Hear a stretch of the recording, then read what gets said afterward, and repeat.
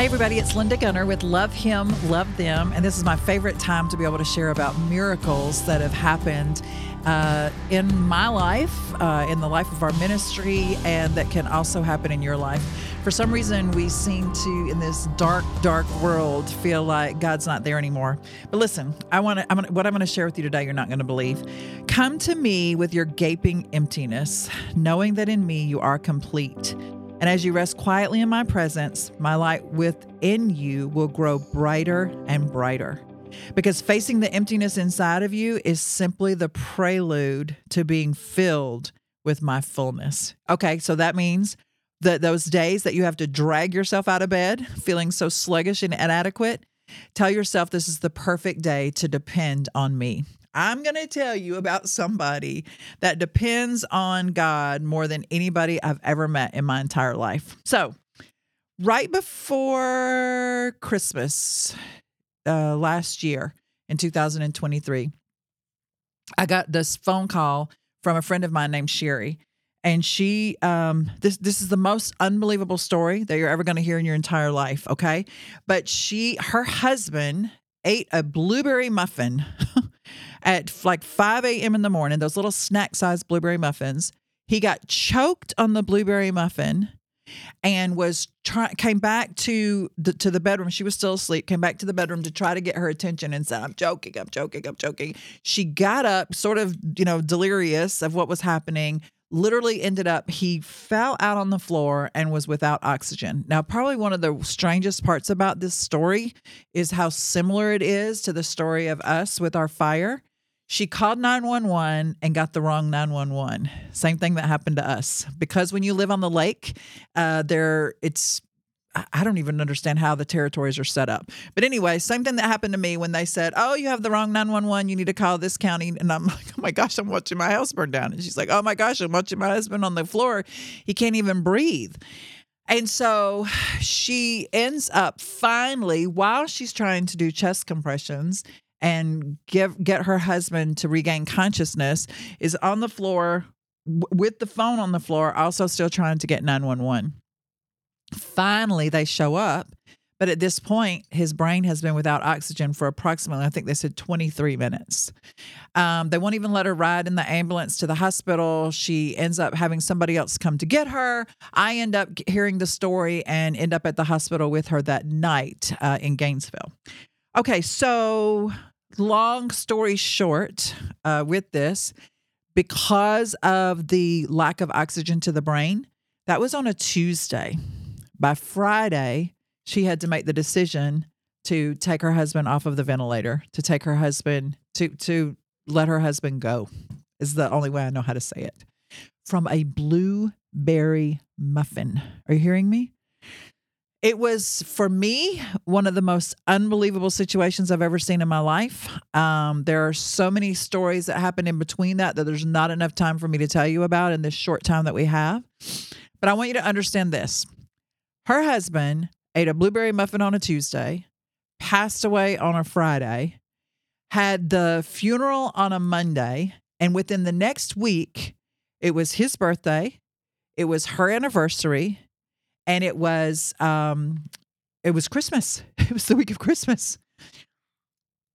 With our ministry, in the midst of this, actually the day of his funeral, so it was December the 19th, was our night of hope. So that day for me was insane. I was up at 4 a.m., had to be on a couple of television shows in Greenville, had to drive back. I was honored to speak at her husband's funeral, and then came back for the night of hope. In the midst of all of this, our night of hope is for children whose parents are incarcerated. It's a huge Christmas deal. We've been doing it for years and years and years. The food that was to be provided by the night of hope canceled on us in the midst of all of this. And we had no idea how we were going to be able to provide. There were probably 150, 175 people there. And so I go to Jim's funeral, go to the graveside. And then Sherry says, I want you to come to, they had a little reception afterwards. Well, this is horrible, but this is the truth. At the reception, I'm looking at the food and I'm like, oh my gosh, this food would be so magnificent for tonight. It's chicken fingers, it's mac and cheese. I mean, this is a big time reception, right? And so I go over and I sit down with Sherry and I'm talking with Sherry. Now, listen to this too. This is the unbelievable part too. The night before, I called all of the volunteers that were listed that had signed up to serve at the Night of Hope. And Jim was on the list, the man who was no longer here with us. Jim and Sherry were both there, always huge volunteers. Matter of fact, one of the jobs that Sherry always had was she would go and pick up the food for our Night of Hope from the people that used to provide it for us.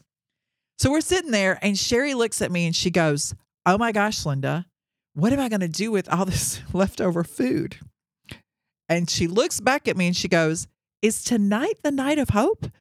And I said, yeah. She goes, oh my gosh, Linda, we are going to be providing the food. Jim is going to provide the food for the Night of Hope from his funeral luncheon. I was like, I have never in my life seen someone, and I want to tell you this too, two of the people from the funeral who had driven here from Wisconsin to come to his funeral, when they heard that the food was going to be providing for that, they left from the funeral and came and volunteered at the Night of Hope. I want to read this to you again. Come to me with your gaping emptiness, knowing that in me you are complete. As you rest quietly in my presence, my light within you grows brighter and brighter. Rejoice on those days that you drag yourself out of bed feeling sluggish and inadequate, and tell yourself that this is a perfect day to depend on me in childlike trust. I have watched Sherry walk through this last month in a way that I've never in my life seen someone trust and depend on God. Matter of fact, when I leave here, I'm going to her house to pick up some dinosaur sheets that she saw that we needed for a child that she has ordered.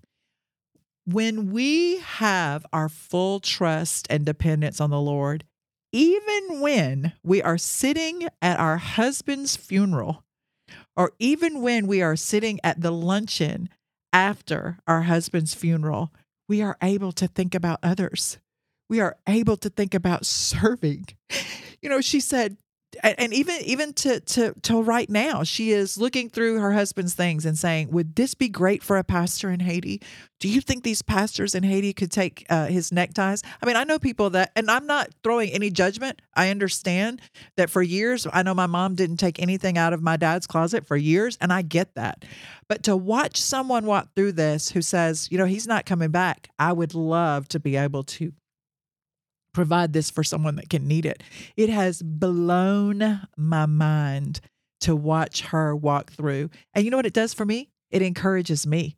It makes me want to make sure, am I keeping my eyes focused on what needs to be happening? Am I dragging around sluggishly every day, getting up because Satan has used some strategy to discourage me or frustrate me or irritate me? Or have I really cast my cares on him? So I don't know what you're going through today. I mean, I can't even look at a blueberry muffin the same. I was in a convenience store 2 days ago and I saw the bag of blueberry muffins. And it's heartbreaking to think about the ways and the things that happen to some of us in our lives. But what if we really did understand the whole purpose and the whole plan? And we realize that we're really not orchestrating it. We're not the director. We are a participant, but the same way on a movie set, when you guys have no idea even what's going on in the rest of this room right now. I have no control over all of the other things. And it's the same way in our lives. Sherry had no more control. She did everything she could. Matter of fact, the ambulance drivers told her, he's alive right now because of you, because of your compressions. We're not in charge of that. We're not in control of that. But we do have to walk out step by step every day. And that part is our choice. Miracles happen around us all the time. And we need to be prepared to walk through whatever it is that God places in our path and keep our eyes focused on